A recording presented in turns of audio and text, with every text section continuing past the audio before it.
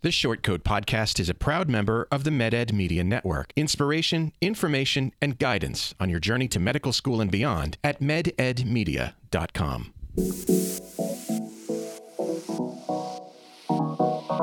Meandering in the margins of medicine, it's the Short Code Podcast. Weird news, fresh views, helpful clues, and interviews. By students, for students. Subscribe to our weekly show at theshortcode.com. Welcome back to the Short Code Podcast, a production of the University of Iowa Carver College of Medicine. I'm Dave Etler. Not important. With me today are M3 Hillary O'Brien. Hey there. M4 Rob Humble. Hello. And we're joined by a new co-host, MD PhD student LJ Agostinelli. Did I pronounce that right? You did. Hello. That's because that's my Italian heritage coming out. Oh, very nice. My when we came over on the boat, they changed our name from Etlerini to Etler. Oh, I see. It's not true. Mm-hmm. That's not at all that true. That could be a pasta shape. Yeah. Yeah. Mm. I aspire to have a pasta shape named after us. I've said it on the show before, but Etler does mean meats in Turkish. Oh. What does Agostinelli mean? No idea. Are you like Italian? Yes. I mean, are you like, okay. Yeah. Like my father was born in Italy. Really? Oh, I didn't know that. What part? San Bartolomeo. It's outside of Naples. Ooh. Nice. Yeah. Can't say that anybody in recent family have been born in Italy, but we all pretend. Oh. I was looking forward to be joined by Dylan Todd. I'm going to call his ass out. He didn't friggin' show up today. It would have been 2 years. I would have said, gosh, Dylan, it's amazing to have you on the show because you haven't been on the show since November 2016. But then he didn't come. And LJ, I don't know if you remember, but we met a long time ago and I thought you should be on the show way back then. Really glad you could make it finally. 2 years later. 2 years later. Yep. Appreciate that. What changed your mind? It's one of those things like you always mean to do, and then every Friday you think, oh man, I missed that next week, and then step one happened, and then PhD started, and yeah. So you're firmly in the PhD phase of MD PhD. I am. Yep. So now you apparently have time available. Or needed a break. I don't know. Yeah. What's your field? Neuroscience. Neuroscience. Yeah. All right. Well, I'm glad you finally joined us. Thank you. Hey, before we get too far, I want to report that I'm making progress on that special thing I've been teasing lately, but haven't been telling you what it is. If you want to be the very first to find out what exactly I've been whimpering on about, and to get a special leg up on the rest of your fellow listeners, and if it's one thing I know about medical students and pre-med students, they like to have the advantage. Join our email list. Head on over to theshortcode.com and look for the email sign-up form on the left side of the page. And get on that list, and that way you'll be first to find out, and you'll get a little special something for your trouble. No one sent any. This is like this could be the failed episode of the year because not only did not only did people not show up to record, but nobody sent us questions by email at theshortcodes@gmail.com or by calling 347-SHORT-CT or by commenting on social media. Tisk, listeners. And as you know, I love listener questions because they let us make episodes that are about what our listeners want to hear. So I want to blame the government shutdown. We can say that our intern got furloughed, and that's why we're falling through the cracks this week. Our intern got furloughed a long time ago. Dave is our intern. I'll just so instead of having it be what our listeners want it to be about, I'll just throw this out there instead. What harsh truths about medicine and medical school do you prefer to ignore? I like to ignore my debt, and when I get a quarterly statement with the principal balance, my heart rate goes up and I breathe faster, and then I bury that and compartmentalize it, and I will worry about it after I graduate. I don't in even 6 months. Yeah, I don't even look at the number. Like I get the email, and then it's like I know what the email is. Like I know what it is, so I just delete it. It's like I know this just tells me how much I owe, so I'm not gonna look. What bugs me though is when it affects my credit score, and then like the extra loans drop it down. Then I get upset about it, but I don't let it affect me. Try not to.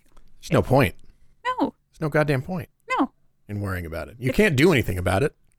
no. It's this the point? cost of like this path we're on. LJ's over here smiling since she's an MSTP student, doesn't have to worry about this. Yeah, I think in common with other MSTP programs, you guys are essentially you guys have a pretty nice package of Financially, it's Financial not package. bad, but I mean, we do pay in manual labor for a few years, That is so also we'll probably never make as much as you two full-time clinicians. So, Do you think it comes out in the Just- wash? Like all things said and done? all things said and done, they will make much more money than me in their lifetime for sure. Oh, okay. Yeah, definitely. All I right. mean, that's been looked at. But you get to tell them what to do. You get to be like, hey, science says this. Well, they'll probably be my residents, and they'll tell me what to do for a long time. They tell me how incompetent I am due to my lab work, and then eventually, maybe in 50 years from now, we'll be equals. You'll- But we you'll- give you all fives, LJ. You'd get all fives thank you. You'll automatically. be able to in the future when you're all said and done, you'll be able to offer them tips and tricks on how to be a good evidence-based medicine doctor, which they will ignore. In the area of neuroscience specifically. Yeah, only in neuroscience.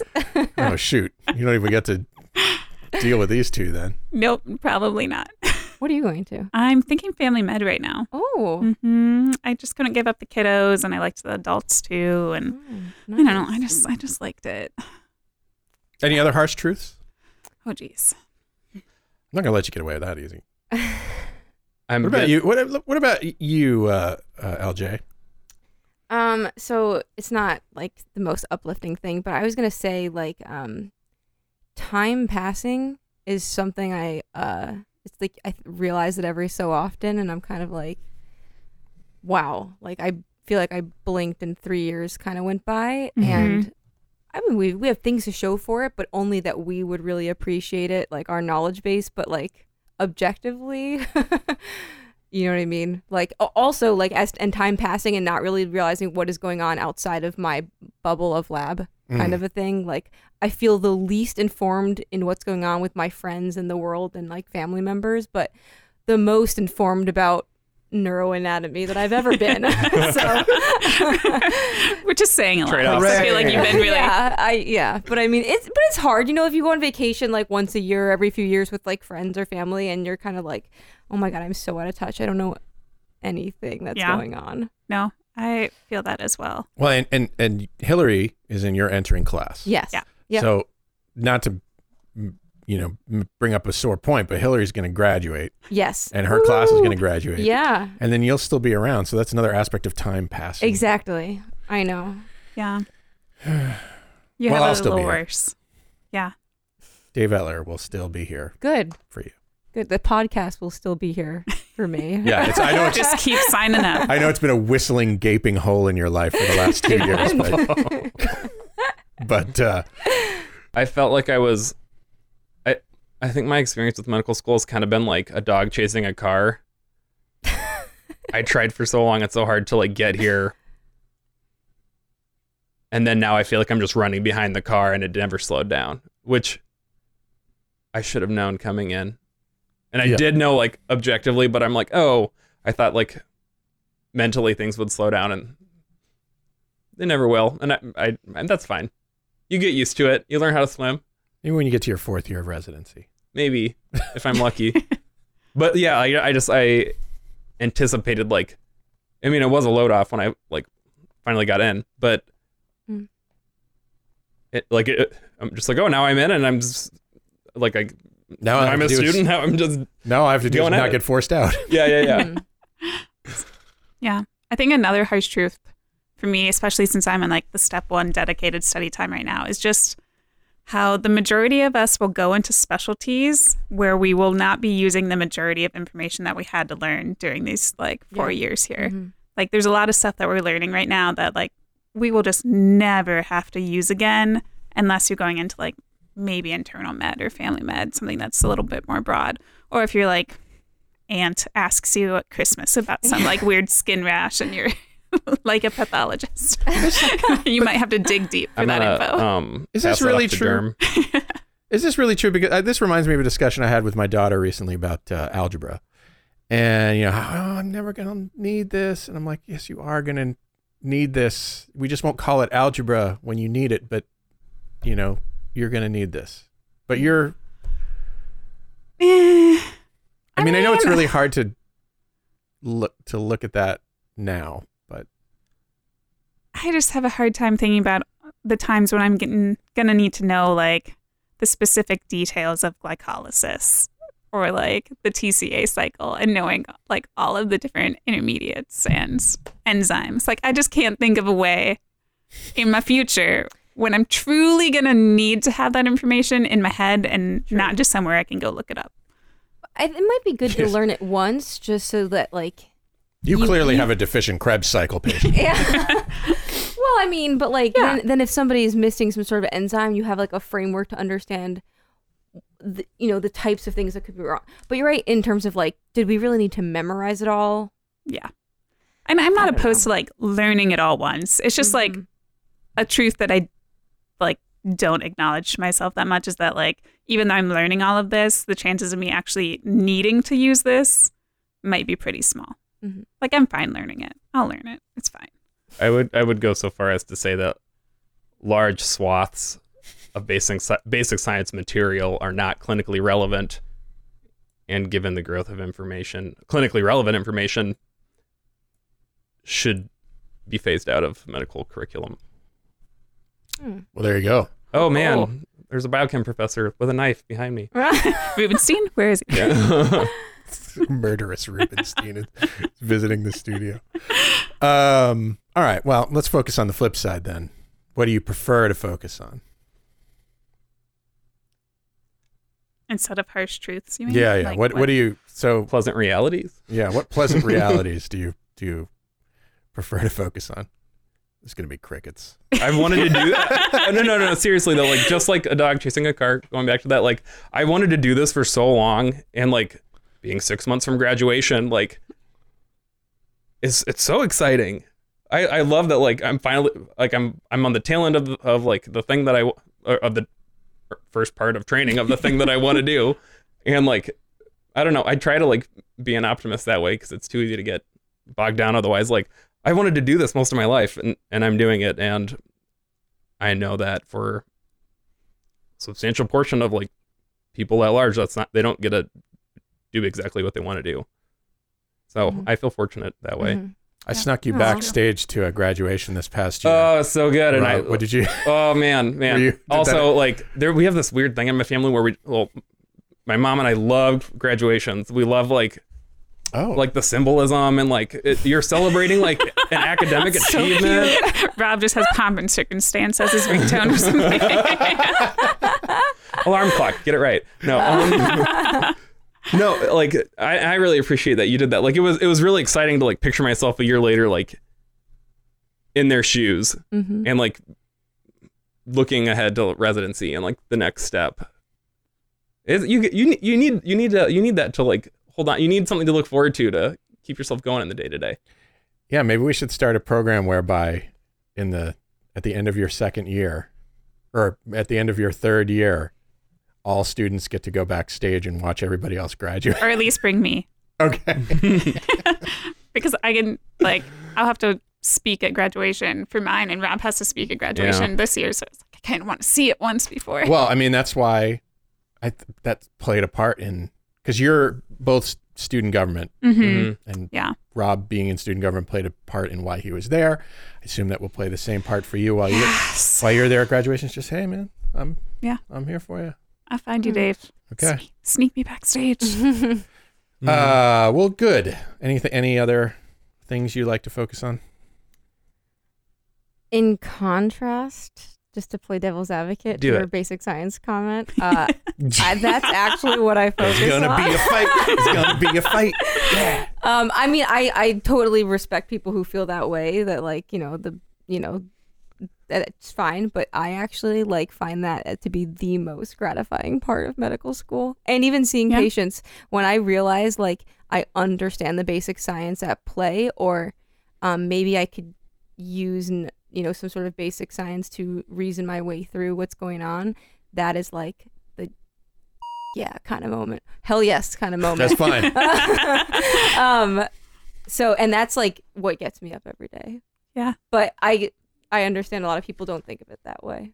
I appreciate that, and I also love cascades, and I love being able to reason. So then maybe there is no You're devil's speaking, advocate. of course. I'm just saying, Get like, to the in terms of, like, pathologist. I mean, You're speaking, of course, of the Cascade Mountains, which yes. Okay. Obviously. About the dish detergent. But I just mean, like, in terms of, like, mandatory curriculum that everybody gets should be limited to things that everybody will use or that can help in a clinically relevant way. I in their feel like careers. that is a very dangerous line to walk, because then I can just think of all the times where we have clinical experiences where, like, if someone's going into pathology, do they really need to do a 2-week or an ENT? There was a lot of path on it, but yes, I feel Yeah. you. So I feel like that would be a very fine line to walk. Once you start cutting out some stuff, they could start cutting out a lot, and then you'd have a lot of angry doctors on your hands. Just never fun. nope. All right. Well, good. Would you agree, guys, to change the subject, would you agree that anecdotal evidence is not scientifically valid? Give me an example. Well, by definition, it might be. It was like the worst intro to a topic ever. Would you agree that a randomized control trial is best when seeking evidence? Yes. Okay. And that, comparatively speaking, anecdotal evidence is not? Yes. Okay. Much What if the better. anecdote was, I jumped out of a plane with a parachute and the parachute saved me from becoming a dark stain upon the earth? Would you agree that that is valuable evidence that parachutes save lives? Where's the evidence? What? Well, they're still alive. The evidence being that one anecdote. Right. I think I need a null hypothesis where somebody doesn't have a parachute. Yeah. Yeah. Well, that's what an article in the December 13th British Medical Journal entitled Parachute Use to Prevent Death and Major Trauma When Jumping from Aircraft, Randomized Control Trial was all about. The trial is known by the acronym PARACHUTE, or Participation in Randomized Trials Compromised by Widely Held Beliefs About Lack of Treatment Equipoise. That was good emphasis. Thank you, Dave. Try. Participants were randomly assigned to a group which wore a fake parachute, which was basically a backpack that was filled with weights. Oh, okay. And they jumped out of a plane, which was on the ground and not moving. And an experimental group, which did the same with a real parachute. The results? Neither group suffered any injuries, and there were no differences between the two groups, allowing the investigators to conclude that parachute use does not affect the health outcomes of jumping from planes. Thoughts? Whoever took the time to write up this study, I feel like there's a better use of your time. Wait, I think BMJ does like a humorous issue every year. Yeah, they Christmas do. time. Yeah. They did one on family medicine. I think I read a few years ago or recently. I don't remember, but yeah, they do. But I mean, the detail in the design of this, and they actually did this. This is not just fooling around. They actually did this, and there was a point. But I love the detailed design. So prospective students were screened while they traveled on commercial or private aircraft by investigators. Passengers were selected based on their seating position near the investigators, who themselves were traveling for reasons unrelated to the trial itself. And the participants were asked whether they would be willing to be randomized to jump out of the plane at its current altitude and airspeed, completing an anonymous survey. They later enrolled individuals willing to participate and randomized them into the parachute group and the sham parachute group. Jumps were then conducted at two small airports, one in Massachusetts and one in Michigan, and were done from either a helicopter or a small plane that were on the ground. For each jump, the velocity and altitude of the plane were recorded, which was always 0. And a follow-up interview with each participant recorded their vital status and any injuries suffered. A commonly used score called the injury severity score was assigned, and then they were interviewed 30 days after the trial, completing a short-form health survey to discern whether any changes have been suffered to health-related quality of life as well as mental and physical functioning. So they were, I feel like they were super thorough in their randomly controlled design. And the point is apparently this. They say that the parachute has been used by clinicians as a reason to treat anecdotal evidence as valid when considering a treatment. After all, we all know that parachutes save lives. We don't have to study that. Can't that be the case for other things like this thing that I believe? Right? Many clinicians have strongly held beliefs about the effectiveness of biologically plausible and expert-endorsed treatments that have no rigorously studied evidence. And so they wanted to point out that, guys, we often find out that these are wrong later. Mm-hmm. So I wish that I did my research and found something to like substantiate what they're like claiming in terms of like maybe something was so obvious to everybody at some point, like, oh, clearly you should do X because it reduces Y, and then they found out that it was, there's a major confound variable in the study. You know what I mean? Yeah. Like sometimes in medicine there or anything in life that there's something very obvious happening, but then it turns out it was a subtlety of the obvious. Like, I mean, this is so stupid, but like, what if parachutes don't save people? It's the straps hanging from the parachutes. I don't know. You know what I mean? Like, obviously that's stupid, but in medicine you could say that, similar things. Like if you think that a treatment's working, but really it's actually the volume of liquid that was going to the patient that was helpful, but it had nothing specific to the medicine you're giving, or I don't know. Or just that people are often selected for randomly controlled trials based on the severity of their illness. So if they're too severe, we don't want them for the trial. Yeah. Mm-hmm. So we tend to select people who are not as severely ill or severely affected by their condition as we might otherwise. And so, they may be more likely to have an observed benefit. And there are all kinds of these confounding variables. Nobody had ever studied the parachute thing before. So how far was the jump for them from the plane? Like about 2 feet. 2 feet? Yeah. Okay.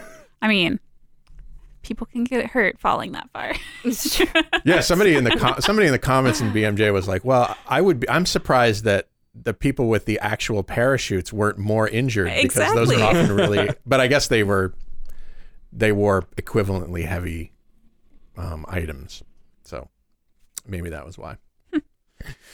But I guess the point is clinical. Context matters. When you're looking at these randomly controlled trials, when you're looking at anecdotal evidence, and trying to figure out which is more valid, you have to consider the context of the study itself and all this kind of stuff. Because you can easily make an assumption in a randomly controlled trial that would, potentially change the result if it were not have been made. Okay. You said you should suggest this article to the people that put together our evidence-based clinical practice modules that we have to sit painfully Soldier through. Oh, why is that? I thought those would be would be good. You guys are always clamoring for for clinically relevant hoo-ha. They're so fun to learn about statistics and no, but this would be a fun article. Yeah. Tell Dean Rahal. Okay. It would. Yeah. I mean, it demonstrates a point. Yeah. Got to challenge our assumptions. Yeah. It's always good to have your. Do you know what assumptions. happens when you assume? I've heard. Well, there you go. Medicine is complicated. That's for sure. Medicine is complicated. Aside from all the science, I mean, disease is bound up in society's problems too, right? A recent study on the effect of drugs or exercise on blood pressure found that drugs only won out by about 4 millimeters Hg on average. So exercise, pretty much almost as effective at changing blood pressure as drugs, right? If you have two treatments that are nearly equally effective, as was found in this recent study, doctors and patients will choose drugs every time, right? Because it's easy. Is that why? Compliance is a big issue, I'm sure. Yeah. Like it's not Well, I mean, doctors will choose it because it's easy for them to get a good result. Patients will choose it because it's easy for them to actually do. Mm-hmm. Mm-hmm. How do you get around that? Because exercise is free. Drugs are expensive. I mean, exercise isn't necessarily free. I mean, there's certain programs that you can do at home, true, but like you have to buy like tennis shoes if you're going to do it. Sometimes you might want a gym membership for more of the like weight training, which is super beneficial. So you might need to pay for that. So it's not necessarily free. Not to mention time costs I was money. going And to say, time consuming. It's yeah. huge. Also, I mean, I feel like a lot of it is just the perception, especially like, I don't know, Americans' perception that like unless you get a pill, like your doctor isn't taking you seriously. Mm-hmm. You know, it's kind of like if you don't feel well and they're like, go home and drink fluids and take Advil. You're like, yeah, whatever. I'm fine. He doesn't think I'm sick. So if your doctor's like, oh, just exercise, they're like, okay, whatever. I must be fine. So I'm not one of those people when it comes to many things. You know, the sort of people who are like, give me a drug or else you're not doing anything. For instance, whenever I get a fever, I'm like, all right, I'm gonna suck it up because I know this fever is like getting rid of all the little germies inside me. In fact, I don't take anything for like the first 2 days. Nothing at all. No, yeah, not really. I mean, unless it's really bad. But if it's like not that bad, you know, if it's the flu, I'll probably take a whatever fever reducer of some sort, antipyretic ooh. of some sort. But usually I'm like, nope, I'm going to wait this out because I want to burn all those bugs away. Is this a valid idea? Fever's there for a reason, I figure. Meh. I mean, depends on how miserable you are. You're probably Yeah. going to clear the infection no matter what. So instead you're... But won't it be shorter if I don't? I think we need a randomized control Yeah, trial. we better That is a test fair that. point. Surely there has been one, right? I mean, this is a low risk kind of Yeah, study. but the same thing with that study is the same thing I was going to say about your blood pressure study is who are the subjects? Because yeah, maybe medicine is equally good at, or exercise is equally as good as medicine as, reducing your blood pressure in a certain population. But Yeah. Yeah, and how much time in the study did they give like physicians to counsel about weight loss? Because I feel like that's a big constraint too in like Yep. how medicine operates today is I don't it's think so weight much- loss was a or consideration. exercise. It's so much easier for a physician to just like have a couple clicks on their computer and give you a med rather than like, okay, we're going to spend the next 20 minutes talking about like effective ways to exercise. Like there's just no way you can but fit also that into like the it can't day. just be any exercise. I'm sure like in this study they had to get their heart rate to some you would need to explain what would be the parameters around your exercise to make it as effective as the medication. So you're right that seems like a kind of a hurdle. Yeah, you'd spend all day just counseling people on exercise for hypertension and not be able to Which might address be worth anything else. doing. Yeah, We just need to make space for that in Well, and clinical this practice. hasn't. Sure, Yeah. The authors claim that these two things have rarely been compared directly in any rigorous setting. So we don't actually have a ton of information about the relative effects of exercise versus blood pressure medication, which I find surprising because just like in the parachute study, I guess people pretty much take it on faith that exercise is going to, is a good thing. And medicine is just, I don't know what I'm saying. Also of note, the American College of Cardiology has recently lowered the threshold for diagnosing stage 1 hypertension, which means that many more people may end up taking drugs to lower their blood pressure than ever before. So it's kind of relevant, kind of valid to think about. Anywho, you guys feel like you get enough sleep in med school? No. How many hours a week do you think? When you're on, let's pick a specific example. When you're in clinics, Which clinic though? I know it varies. Let's say surgery. Okay. Or OB, something like that. Surgery is probably worse. Surgery's worse. Yeah. How many hours a night do you think you get? I mean, it depends on who you are and how much you Oh, make. for God's sake, Hillary, just Probably answer like the 6 to question. 7. 6 to 7. All right. Rob? When I was on surgery, 5 hours was a good night. Okay. Oh my gosh. Wow. Jeez. Is that because you were studying? No, I just like I get home late and I have to get up early and like it takes a while to fall asleep and Yeah. I'm one in general that sleeps less than most people, so it was I assume something like family medicine or other psych or something, you get Oh, plenty. plenty of sleep. Yeah. mhm. Sleep is among the most valuable non-tangible things I think probably med students can acquire. It's getting more so apparently. 8 or 9 hours is, of course, the gold standard of good sleep, but the number of Americans getting less than 6 hours of sleep is rising. Since 2004, that number has gone up by 15%. That represents about 9 million people more getting less, 9 million more people getting less than 6 hours of quality shut-eye. No wonder we're all so grumpy and pissed off. But also, Black and Hispanic people get even less sleep, and their numbers have been increasing even more than white people.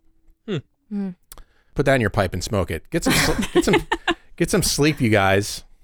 I prioritize sleep. Yeah. Like I do now too. I'll stop. Like I need at least 7 hours. Otherwise, I'm just like, At least. You know what I got for Christmas? A weighted blanket. oh, Oh, I want one so nice. bad, but they're Yeah, expensive. They are expensive. And I They only just got the seem twin size one because it was so goddamn expensive. Plus, like I imagine shipping was a bitch. Oh gosh. It is super heavy. Like, Amazon Prime. Yeah. Amazon Prime. Amazon took a bath on that one. So my brother Not a sponsor. has a my brother has a weighted blanket, and I stayed with him in November to go to a meeting, and he's like, "Oh, I have this weighted blanket. Do you want to use it?" I can't use it, and I'm like, "Why?" And he's like, "I bought it. I was really excited about it, but every time I wear it, my body thinks it's being suffocated, and I have nightmares." Oh my god. This is not Put for that me. in the reviews. And I'm just like, I never Warning. thought about Not that. for everyone. So I used it. I didn't have any nightmares, but it did feel weird. That has not been my experience at all.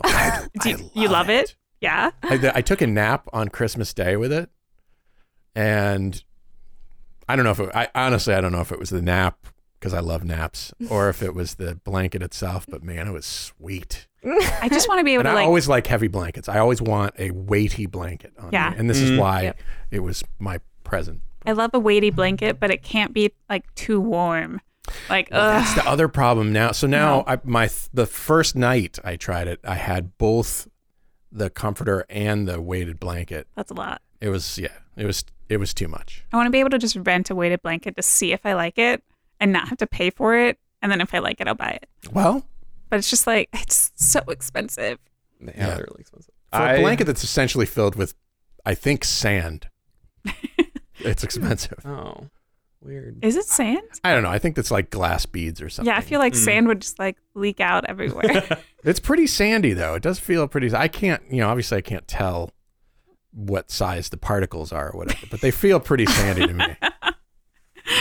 Good to know. Yeah. If I could tell what size the particles are, I would probably return it. But I invested in a sleep mask a few years ago, and I was very skeptical, and I'm like, oh, like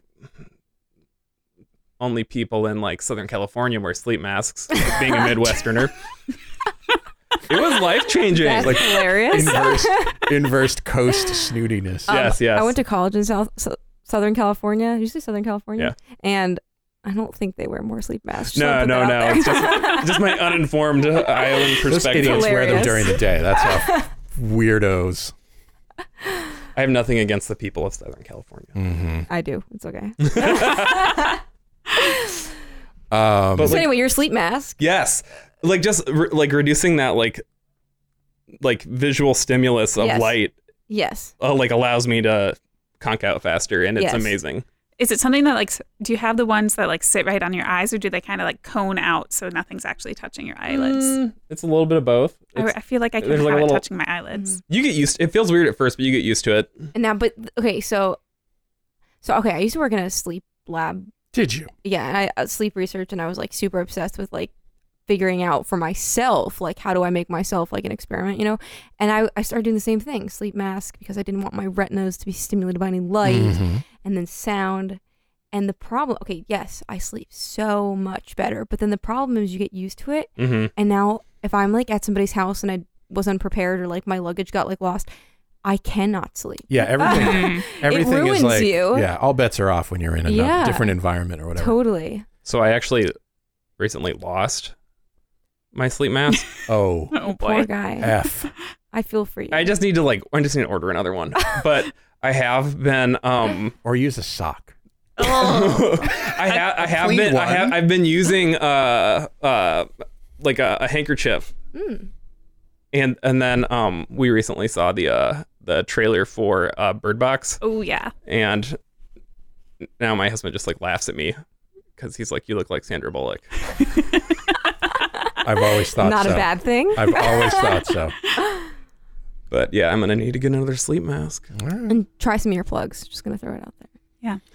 You'll I like never go blackout back. curtains. I also have Oh those. yeah, we have those too. Then I don't have to wear a sleep mask. It's so dark. Our bedroom needs an upgrade curtain-wise because there's a street light that's literally right Ugh. in the No. middle of the window that points at my face. I got to take care of that.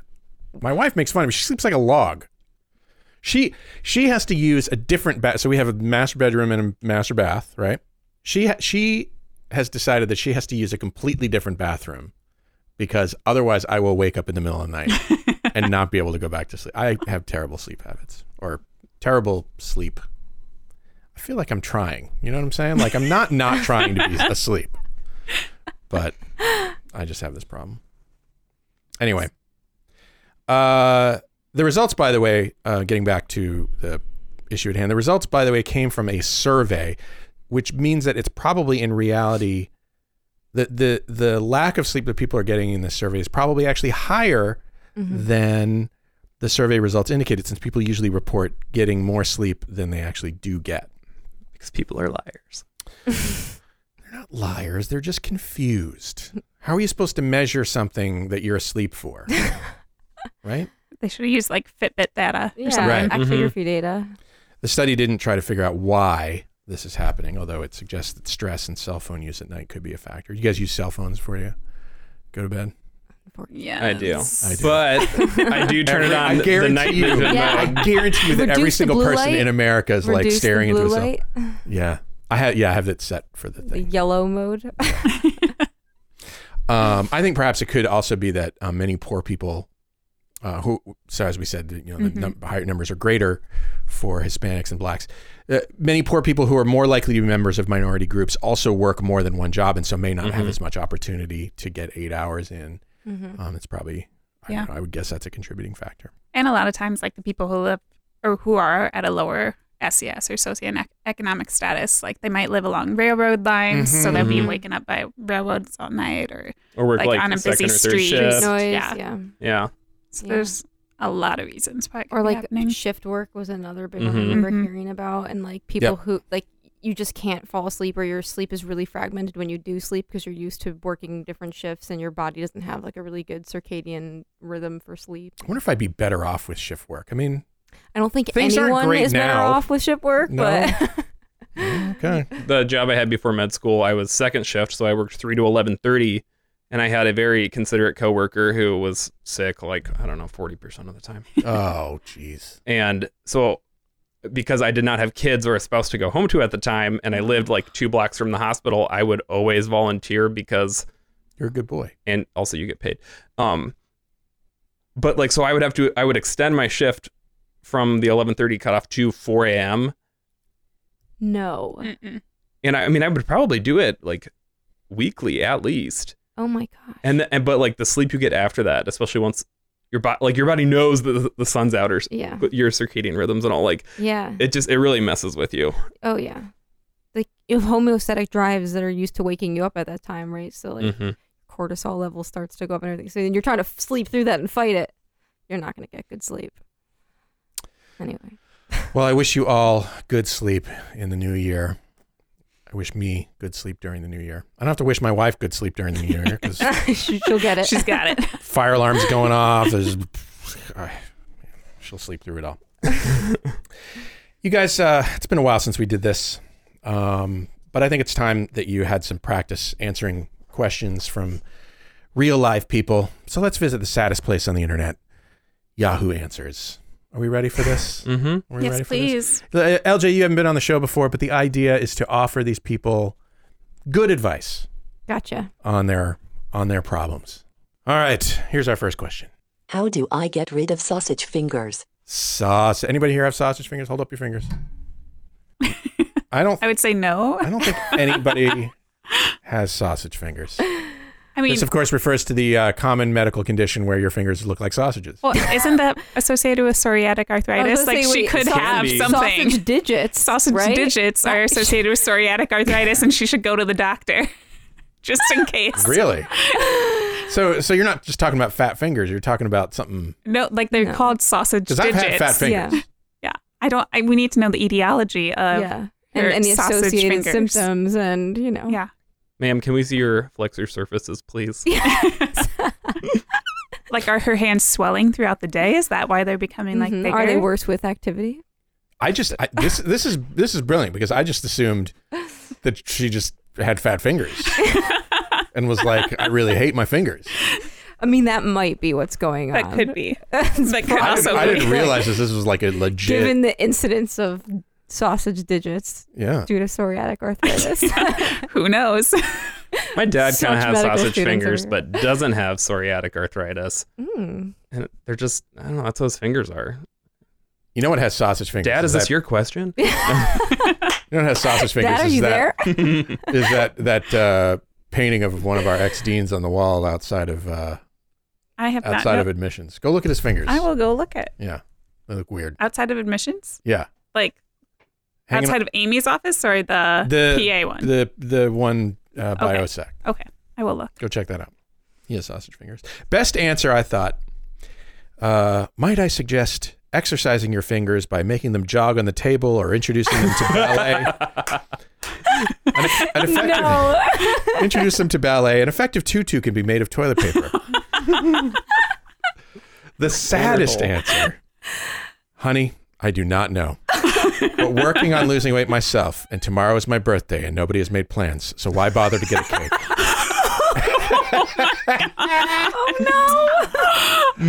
Oh, Sad. I'm sorry. Oh. That is sad.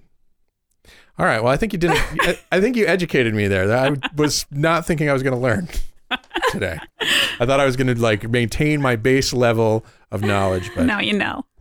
what'd you call it? Psoriatic what? Arthritis. Arthritis. Yeah. Psoriatic. It's Arthritis. an Sausage autoimmune digits. thing. Spelled like it sounds. All right. Here is the next question. Okay, so, me and my friend decided to take metal and burn shit into our skin. LOL, I just wanted to know if it will get infected. LOL. LOL. Oh, no. I mean, it Do you see depends why, on, LJ, I call this the saddest place on the internet? Yeah. like, how much metal are we talking about here? How bad is the burn? How bad is the burn? Like, I was thinking of it more as a branding situation than as in pouring like liquid metal on your okay, skin. I assume. I just, yeah. I Just don't know. if check that's- in. Yeah. because isn't silver like antimicrobial? So if it's silver, It is. I mean, yes, but the burn is not antimicrobial. They have a whole Hillary word for prescribes this. Hillary prescribes burning yourself with silver as an antimicrobial Yes. measure. Kids do not go Obviously. home and use No, please do burning not do silver that. as an Do not. antimicrobial. do not do No, that. I mean, I was going to say they have an entire ward dedicated to burns. Yeah. So, yes, they do get infected. Yes, with Yeah. very nasty bugs. Mm. Yeah, don't do that. I want you to wash just it. imagine Brand the two yourself. kids that are Apply like, hee, hee, hee. A dressing. What? I can't imagine my children. Like, I mean, you know, maybe this is because I'm their parent and I think my children could never do any wrong. But, you know, I just can't imagine them and their friends sitting around going, you know what I'd like to do? I'd like to burn the shit out of myself. It sounds great. You can't imagine that. No. Have you met teenage boys? Yeah, that's that. I mean, I have Yeah. one. I mean, I feel like By the way, I selected male voices for many of these. And I think it's because I can't really see women doing this, doing these things. I just remember in high school, people would spray Axe on their arms, then light their arm on fire because it would burn the Axe off. Yeah, and how much evidence do I need? You know, we've got like Tide Pod challenges and cinnamon challenges and Gross. yeah. It's all for the clicks. I Yeah, I feel like it's so much worse now that you can like put it onto social media, like videos of this. And get feedback and attention. Yeah, get attention from it. Because I feel negative like attention is still attention. in high school, people would just talk about it and be like, oh, cool. But now you like actually have people watching and commenting and liking. I remember, okay, I'm talking out my ass here because I remember in college, so I wasn't even a teenager, I was in college, freshman. We discovered that you could make the elevators run with the doors open by doing some very specific thing, but basically it involved putting your hand in between the two doors. Oh my God. And then flipping back this plate and letting and then the elevator would run. And that was great. I did that a lot until my friend got his arm caught. Yeah. And I think back to this day and I'm like, man, he did not lose his hand, but he could have. Yeah. Jeez. So I guess I'm so full of shit I squeak going into a turn when I talk about these things. But keep an eye on your teenage patients, folks. Ooh. All right, let's take a look at the next one. I'm writing a care plan for a patient with diabetes who just had a leg amputation. Since patients with diabetes drink and urinate frequently, but before surgery the patient should not eat or drink, should I list in my care plan that the patient pees frequently? I would say or should I base the amount of urine output on how much fluid I gave to them? I would say that the best place to go for your answer to this question would be Yahoo Answers. Like, who is asking this question? Is this like a doctor? I know they have some medical knowledge because, you know, because of the question that you just all heard, but why would they consult this audience? I mean, the Yahoo WebMD audience, crashed. not us, because wow, what? I said WebMD crashed. Yeah, I guess so. How about asking your attending physician who clearly would be disappointed if they knew who you were crowdsourcing for this? My thought is cite your sources. Yahoo Answers. So they're probably not a well-controlled diabetic if they just had an amputation, but if you get their blood sugar well controlled, they're gonna pee less. Yeah. Wait, but was the question acutely? I kind of missed it because I was just so shocked. I didn't quite understand exactly what they were wanting to know. Do they need to control the ins and outs based on? Was that the question? Yeah. Should I list in my care plan that the patient pees frequently, or should I base the amount of urine output on how much fluid I gave to them? You should measure the urine output not by how much you put in, but by how much output they have. Yeah, you measure both. You measure ins and outs. Yes. It's eyes and O's. Both. You do them both. I don't. Yeah. This person's getting a Nobel Prize in medicine. You know what, though? We should give them a little bit of credit for asking the question and not just going ahead and do it. I mean, the fact that they were skeptical implied that they knew a little bit. That's really kind of you. I'm just saying. I don't want to discourage people from asking questions that we all laugh at, because you should ask that question before you do something. True. That is true. The cadence of that question was very fast, so it made it sound like they were anxious about it. I would be anxious too. My theory here is that this person is a student doing some sort of assignment and that they're trying to get the internet to do their assignment for them. Yeah. So did people actually respond? Yeah, they did. With advice. Oh. I don't know if it was good advice or not. I'm not equipped to evaluate that, but so I guess it is a valid thing to do when you have homework that you don't want to do yourself. Go to Yahoo Answers and I mean, I would so much rather ask my classmates or the physicians around me, but if you want to put that one up to the internet. Maybe she has no friends among her classmates. Maybe it's her birthday and her cake. Oh no! And nobody's made any plans, and she's sad. Sad. Yeah. All right, we got another one. I sat in dried poop on a toilet seat. Should I go to the ER?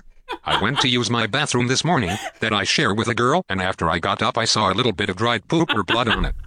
It was brownish. I'm so worried. It was towards the back, so hopefully it only hit my skin. But it was dry because I needed a disinfectant wipe to get it off. Can I get HIV or any diseases this way? There's a lot of helpful detail in this question. I think you're going to be able to get a good history from this patient based on the level of detail. I want to thank them for painting a picture. That's helpful. It was brown.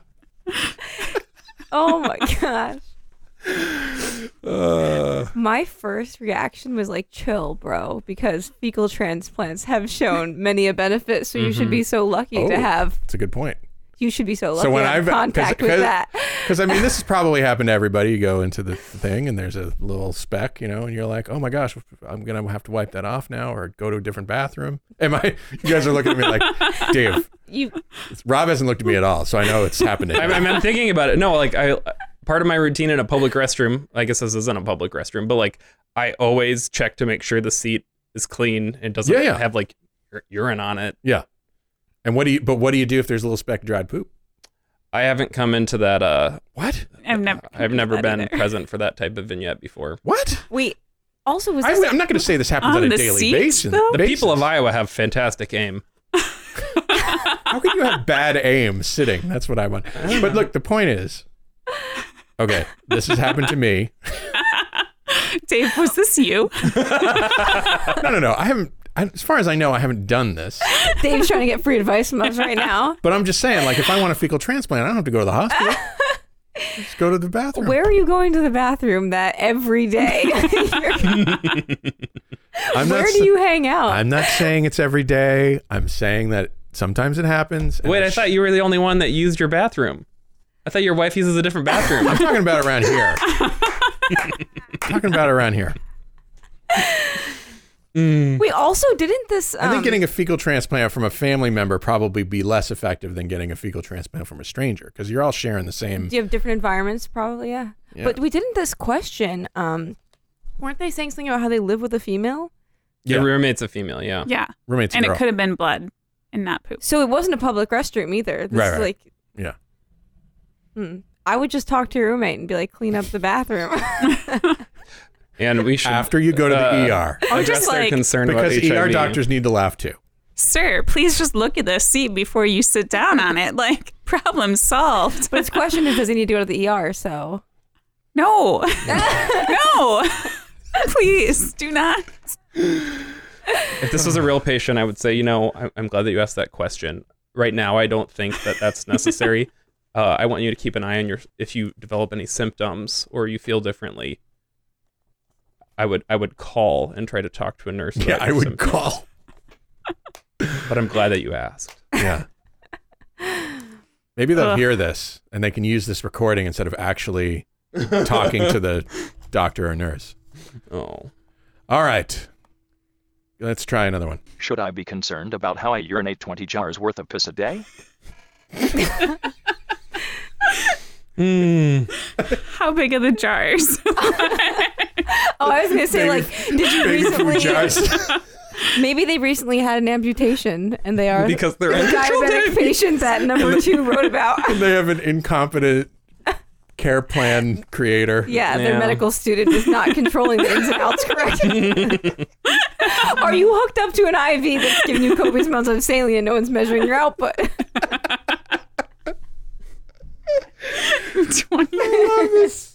20 jars. What in the world? What are the circumstances? Also, why are you peeing into jars? Maybe they're like long haul truckers. They do that. I have no idea. Oh gosh. When I was in high school, there were guys on the football team who, I just waited until we got off the bus to pee, but there were people that would pee in pop bottles. Oh yeah, I've heard of that. And I'm just like, why don't we go over a bump? Let's just wait. Again, teenagers have a difficult time planning for consequences. Mm-hmm. So, okay, relevant story. When I worked in a pathology lab, we would frequently get 24-hour urine specimens, most often from pregnant women at risk for preeclampsia. Mm. And they were sent home with a specific orange receptacle that did not allow light through it, and that was that. But every so often you'd get urine back in something that wasn't that. Like variety of jars? containers. 20 jars. No 20 jars worth, but like full gallon milk jug. We milk jugs, and one time we got a 2-liter Mountain Dew bottle of urine. No. That's terrifying. And but it was like ridiculous because like it was very obviously like a pop bottle, but then it had like the patient label on it. So wait a minute. How did if they lost the bottle? Okay, I think they got sent home with a label. Oh, like that because it needs to have an identifier on it when you bring it in. I've never been sent home with a sample jar that didn't already have the label on. I don't know. Apparently, somebody did not label that for them. Some lab person is not doing their job if they're sending home just the label and a bottle separately. Couldn't be a University of Iowa lab. Certainly that's not for sure. Certainly not. We're way too good for that. Diligent. Yeah. What would be the cause for extreme urination, extremely high output would be diabetes. SIADH. Any others that we need to think about? I mean, if they're on a diuretic, they could start putting out that much. I'm just worried that they're keeping it in jars. That implies glass. Glass can break. That is a lot of glass jars of pee. Ooh. Careful, sir. Be careful. Yeah. Take care, my friend. A century ago, perhaps we would have tasted the urine to make our diagnosis. Yeah. That is true. Yeah. What would it taste like? Sweet. If it was, there was a pathology, right? It depends on the pathology. What would you be looking for? Do you know? Sweetness. Yeah. Sweetness. End of story. You said that. Sweetness. I mean, I'm sure it'd be clear-ish. Yeah. Because they're producing so much. I mean, I'm sure it would be really gross if there was an infection. So yeah, you'd look for like sediment or like cloudiness. Or just smell. But I mean, 20 jars. I would see a doctor. Just gonna put it out there. Just maybe. I would see one for the fact that you are collecting your pee in jars. I would see one for that. Yeah, just go to a doctor and tell them the story. And Any doctor. If you don't have like diabetes insipidus or something, you should also be at that doctor for other reasons, adjacent reasons. I agree. Well, all of us should have a primary care home. It's true. It's very true. On that point of wisdom, I will say that is our show. Hillary, LJ, Rob, thank you for joining me on the show this week. Thank you for having us. Thanks, Dave. And thank you, listeners, for making us a part of your week. If you like what you've heard today, why not subscribe? You can benefit from our habit of answering listener questions, so send your questions or whatever you like to the shortcoats@gmail.com or reach out on social media or call us at 347-SHORT-CT. We'll talk about your question on the show, give you a good answer, not like today. Also, don't forget to go to theshortcoat.com and join our email list. And if we've made you smile or gave you something to think about today, right now, while your podcast app is open, give us some stars and a review. It's a cheap and easy way to be part of the Shortcoat Army and helps us know we're doing the right thing. The show is made possible by a generous donation by Carver College of Medicine student government and ongoing support from the Writing and Humanities program. Our executive producer is Jason Lewis. Our opening music is by Dr. Vox. And our closing music is by Catmosphere. Talk to you in 1 week.